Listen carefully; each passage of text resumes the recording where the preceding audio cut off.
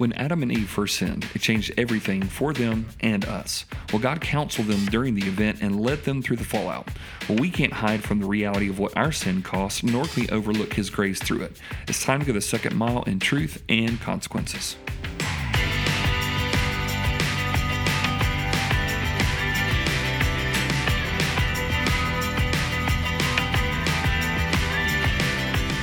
Hey, this is Travis Agnew. Thank you for joining me for the Second Mile podcast, where we seek to live out the words of Jesus from Matthew 5:41, where He says, if anyone forces you to go 1 mile, go the second mile. It is a call to do more than just the bare minimum as we follow Jesus. And I must tell you that I can't think of any place in the world that it's more important to try to apply second mile principle type living than within a marriage relationship. So whether you are married, you're hoping to get married, you're on the way to get married, or you know somebody who is, right? All of us can see the great, wonderful things that can happen within a marriage relationship, but we can also see when things get off the track, they get derailed, how devastating it can be, not only for a couple, but for a family around it and friends around it and the church family that's attached to it, right? All these things. And so what we've been doing the last few weeks is going through some concepts that I just put together in a book called Just About Married.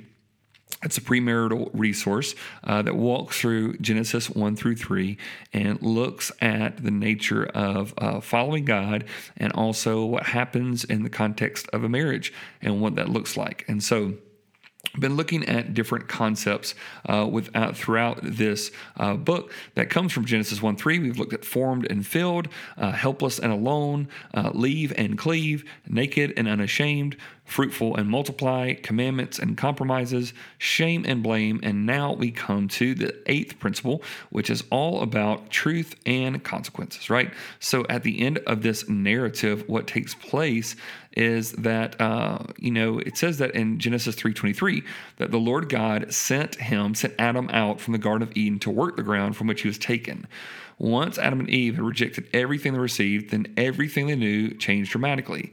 Sin caused this first couple to live in less than what was initially offered. They prioritized sin, and therefore they receive consequences driven from their home, and everything changes. And you know what? We live outside of Eden as well. This world is broken. There's a reason why. The image of God upon us has been distorted, and we must do what we can to try to stay in step with Him, even though we have sinned and continue to endure the consequences. So let's look at this principle and how it fleshes out in marriages.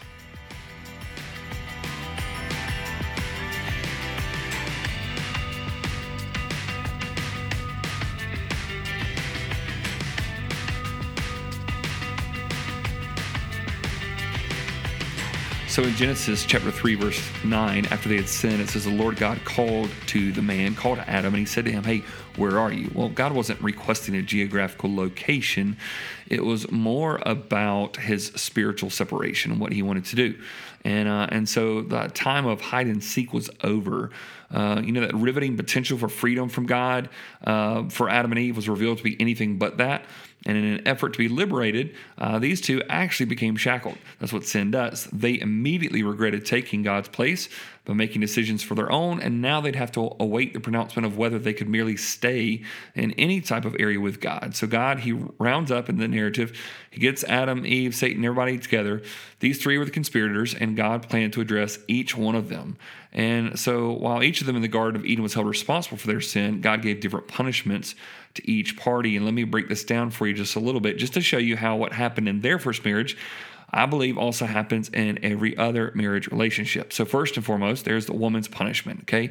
In Genesis 3:16, it says, God spoke to her and said, I will surely multiply your pain in childbearing. In pain you shall bring forth children. Your desire shall be contrary to your husband, but he shall rule over you. So it speaks of that childbearing would now be difficult. It speaks that a power struggle would be present within the marriage. It spoke that really there was a lot of things that were changing. And so I want you to think about the weight of that.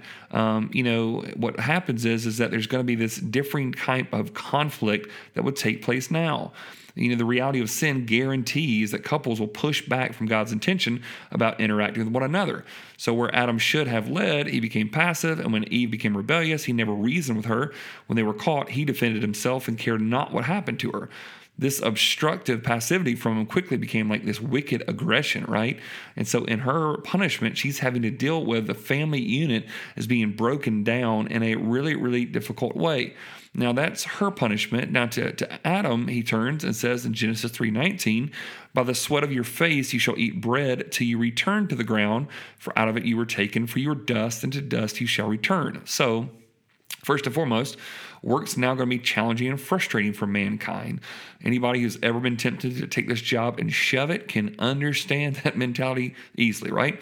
It's not always fun to have a job. They call it work for a reason. You got to realize one thing, though. Work wasn't the curse. Frustration with work was. However, there is a difference. It's important. So work's going to be challenging. Second, he says that a body's limitations will be undeniable, and death has now entered the picture. So what's happened is, with such imperfections, they weren't going to be able to finish this thing off. So God warned that our bodies would inescapably weaken, but he also declared that we would eventually die. And every single one of us has a starting date and an end date.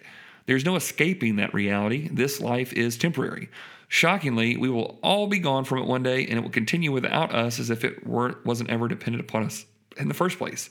And as we cease to be alive here, we will live forever somewhere else, and none of us can escape that. We will die and face judgment, is what Hebrews chapter 9, verse 27 warns us. So for those who've placed their hope in Jesus, they will live with him forever. For those who've requested Jesus to stay out of their lives, he will grant them that wish for all eternity as well. So here are these consequences, right?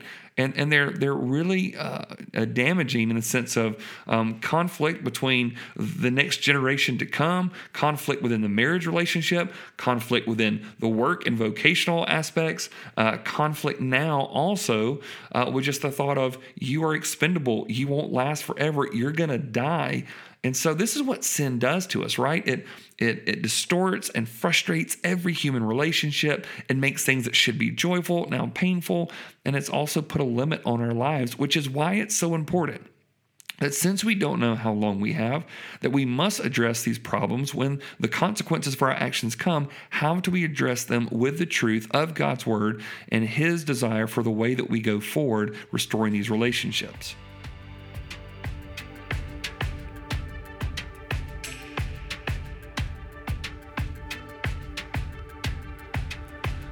So I think what takes place here in that moment is that there's a conflict that takes place, the consequences come in, and then all of a sudden something is affected at the core level. What happens, I believe, is that in this moment, while Eve could probably not understand all the anticipated changes would entail, she knew enough. God had created her and her husband in a painless process. The following generation would come about differently. The marriage relationship, to be categorized as loving and peaceful, has shown obvious signs of blame shifting and distancing. And at the most challenging point in her life, her husband turned his back on her. She's evicted from her home. Her relational dynamics were frayed, and the outlook on her future didn't seem too promising, right? And what took place was that this took her at a very deep place of insecurity, and which always has a way of leading us to fear and frustration. And I believe that every woman in this world desires security in the critical areas of her life, but sin took that away. On the other side, as Adam is pushed out to work another place in the garden, that while Eve's security was threatened, Adam's significance became challenged. God still expected Adam to fulfill his original purpose, but he's going to have to do so under frustrating circumstances. The enemy intentionally avoids Adam, approaches his wife. He's now having to be kicked out of the garden. All angelic beings see this, that he's having to be removed from this. Relational turmoil, laid off from his job, removed from a distinguished position, you name it, right? And every man that I know desires significance in the critical areas of his life, but when Adam decided to sin, these things were robbed. Now, where does the solution come from? A woman needs security like a man needs significance. And where does it happen? Well, on the other side of the Bible, in Ephesians chapter 5, Paul gives us the description of what we need to do. It says, wives, submit to your own husbands as to the Lord, in Ephesians 5:22. And in Ephesians 5:25, it says, husbands, love your wives as Christ loved the church and gave himself up for her. So what do you mean? As a wife respects and honors her husband and believes in him and desires to follow him and to respect him in all areas of his life, when a wife submits in that type of way, a husband finds the healthy significance that he needs. But when a husband decides to lay his wife down the way that Jesus laid his life down on a bloody cross for those who did not deserve it, what happens in that husband's sacrifice, the wife finds the consistent security that she needs. Do you see what takes place here? That there is this kind of situation that goes forth that a wife's security rises when a man lays down his life, his time, his efforts, his affections. And so in this, what's the beauty about the truth and consequences is if a woman needs security, she finds it when a husband sacrifices for her. If the man needs significance, he finds it in the submission that she just kind of reserves for him. That even within the context of the marriage relationship, we find that God is doing a restoration process in us. Because for every single man who desires to be something great and noble and worthy, in theory, a wife should ideally be coming along and saying, I believe in you. I trust you. You're someone that I love walking alongside with in life. And for a woman's deep desire for security and her need to know that everything is going to be okay in a broken world outside of Eden, she needs her husband to say, no harm is going to come to you. I'm not going to throw you in front of the enemy. I'm going to throw myself in front of the enemy. And in my sacrifice, following King Jesus the way he would sacrifice for us, may you find the security that you need. Here's what I know. Sin has broken every single marriage relationship out there. It's broken every single one of us. And in it, we cannot continue to sin and hoping that it'll get better. Instead, we've got to reverse this and do what God has called us to do. As a man lays down his life, as a woman submits and honors her husband, we find this solution that can be found in a marriage relationship to deal with the truth and consequences, but to see God restore us in the process. I hope to see you on the second mile.